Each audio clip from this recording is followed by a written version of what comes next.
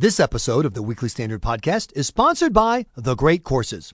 The Great Courses brings the world's greatest philosophers to your fingertips. With more than 500 audio and video series on science, history, philosophy, fine arts, better living, and more, The Great Courses are available on digital download and streaming at thegreatcourses.com or on DVD and CD or via The Great Courses apps. Best of all, you can listen to or watch The Great Courses at your own pace, without the pressure of homework or exams.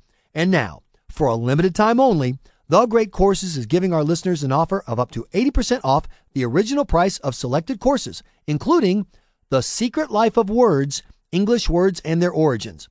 For this limited time, 80% off offer, go to thegreatcourses.com/WS to find out more. That's thegreatcourses.com/WS. Welcome to the Weekly Standard Podcast. I'm your host, Michael Graham. With us from the Weekly Standard is Lee Smith, watcher of all things Middle Eastern. And Lee, we've had a chance to look at the deal for another week or so now. Is it getting any prettier as we look at it longer? No, Michael. As a matter of fact, the more the document, the JCPOA Joint Comprehensive Plan of Action, is being scrutinized, the less appealing that it's becoming.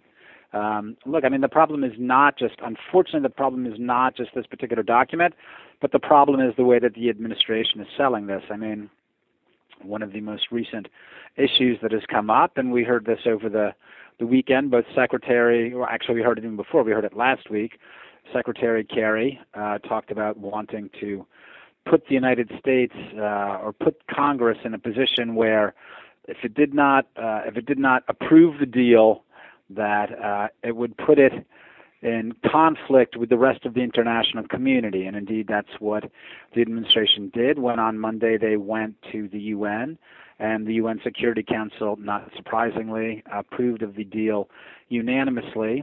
I mean, the Hill wanted to take a look at this deal before it went to the UN, but that's not the way the administration wanted it. So this is one way in which the administration has taken an end around the American people, and that's the legitimate way. What's even worse is that we now find out that the administration has been making up stories about the deal, most particularly regarding the anytime, anywhere inspections that the administration has been promising for quite some time. I think perhaps most famously in April, when Deputy National Security Advisor Ben Rhodes spoke about getting anytime, anywhere inspections from this deal. The president said the same thing, and so did various members of the cabinet. And now, both Wendy Sherman explained last week, she's an Undersecretary of State, she explained that that was just a rhetorical flourish. On the Sunday talk shows over the weekend, Secretary Kerry was saying he'd never was basically saying he'd never heard of anywhere, anytime inspections. That's weird because I was watching. Administration wasn't going for. I was watching the members of his own administration say anytime, anywhere, over and over and over again. It's just a strange thing. It's like, did I fall into like a parallel universe or something? Oh, absolutely. It's a real concern. I mean, because either the Secretary of State thinks it's okay to make up stories and tell untruths to the American people because our attention span is no longer than a 12-hour Twitter cycle, or he himself really doesn't remember any of this. He's not in touch with his staff. He's not in touch with anyone else in the administration if he's never heard of the phrase anywhere, anytime inspections. Yeah, it's either way, it's ridiculous. Let me ask you about the disconnect between this deal and the people we're making the deal with. And this is something that Bill Kristol, our boss, has talked a lot about in the Weekly Standard and the podcast, which is the character of the Iranian regime. If you give them a nuke or a spoon or a spork, they're going to try to kill somebody, kill their enemies with it, because that's the revolutionary nature of their regime. Right. And Reuters is reporting that John Kerry said a speech by the Iranian leader Khamenei, vowing to defy America's policies in the region, is, quote, very disturbing. Is that where we are? The Iranians do what they want with hundreds of, actually billions of dollars of new money, and we stand around being very disturbed that the Iranians are acting like, well, the Iranians? Yeah, well, this is the real concern, Michael. I totally agree with you. I mean, we see there's a Pew poll. I have it in front of me, and it's just been released. titled Iran Nuclear Agreement Meets with Public Skepticism. 48% of the American people disapprove of the deal. 38% approve. So the majority, the majority, or the plurality rather, disapproves of the deal. And the American people are right to be suspicious. What this is evidence of is suspicion of the Iranian regime, but it's not just that, because what you're talking about here, when Secretary Kerry evinces surprise that Khamenei would say something like this. Look, we understand the nature of the Iranian regime. They've been doing the same sorts of things since 1979 when they overran our embassy and took American hostages. Our concern is about the American administration. Our concern is about who's sitting in the White House and if they know who these people are and how to deal with them, and if they're going to advance American interests, protect American citizens, help American allies. That's what we want to know. And right now, the fact that the administration seems to be making things up on the fly or is surprised by things, it's not reassuring. It's unnerving, as a matter of fact. We know who the Iranians are. The United States is a superpower. We're a great country. We're more than capable of handling ourselves. The question is the administration capable of handling itself, or does it think that getting outmaneuvered and outplayed by the Iranians is okay? That's the big concern. It's not about them. It's about our government, our officials, our leaders. Let me ask you about this argument that's been made recently, because the easiest part, I think, for the typical person who doesn't follow the Middle East as closely as you do to grasp is the idea that the Iranians, who we know fund a terror army, helped build bombs to kill Americans, are going to get this infusion of money. Some people have said 100 billion, some people have said 150 billion. It's going to be a lot.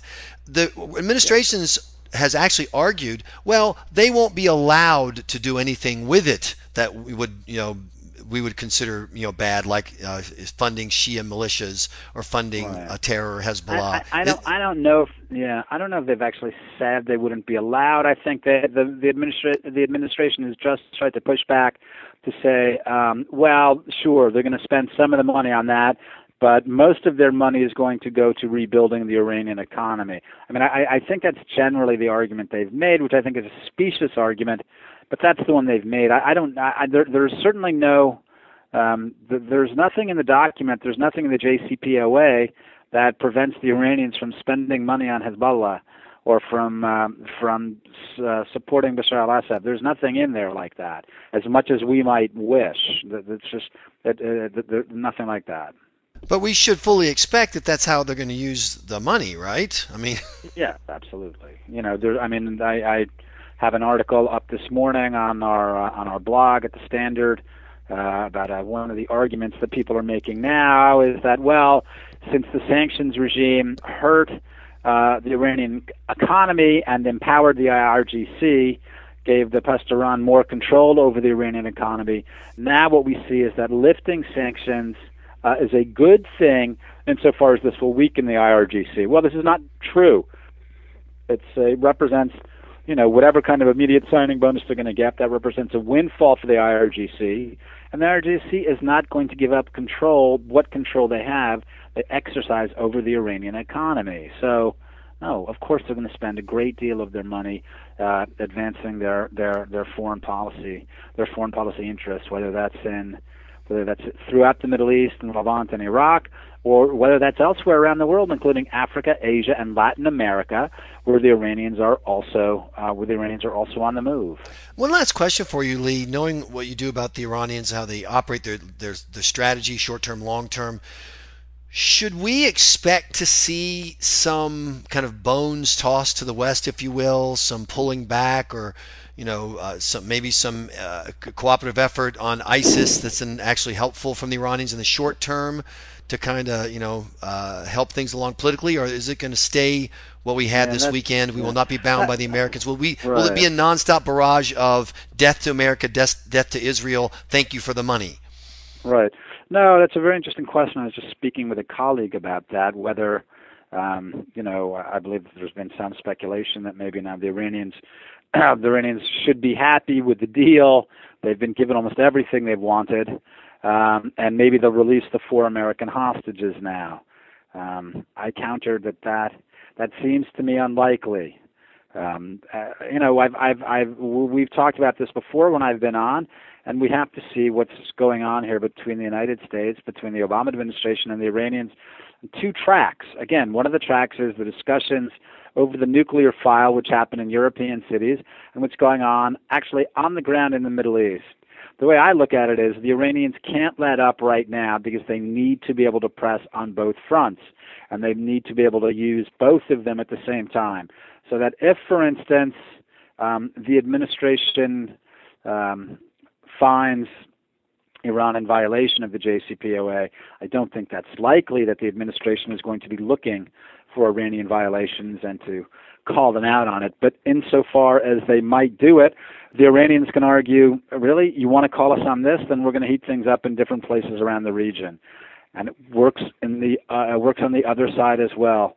If the administration feels, for instance, that the Iranians may get too adventurous in Iraq or Syria, the Iranians turn back around and say, really, then we'll heat things up on the nuclear file. So, no, I don't see that the Iranians will become any more accommodating at this point. I think it's not just the nature of the regime. I think in terms of their own strategic interest, they need to keep their feet on the gas. Lee Smith, thanks so much for your time. We appreciate it. Thank you, Michael. You've been listening to the Weekly Standard Podcast. Please be sure to check weeklystandard.com regularly for podcast updates. I'm your host, Michael Graham.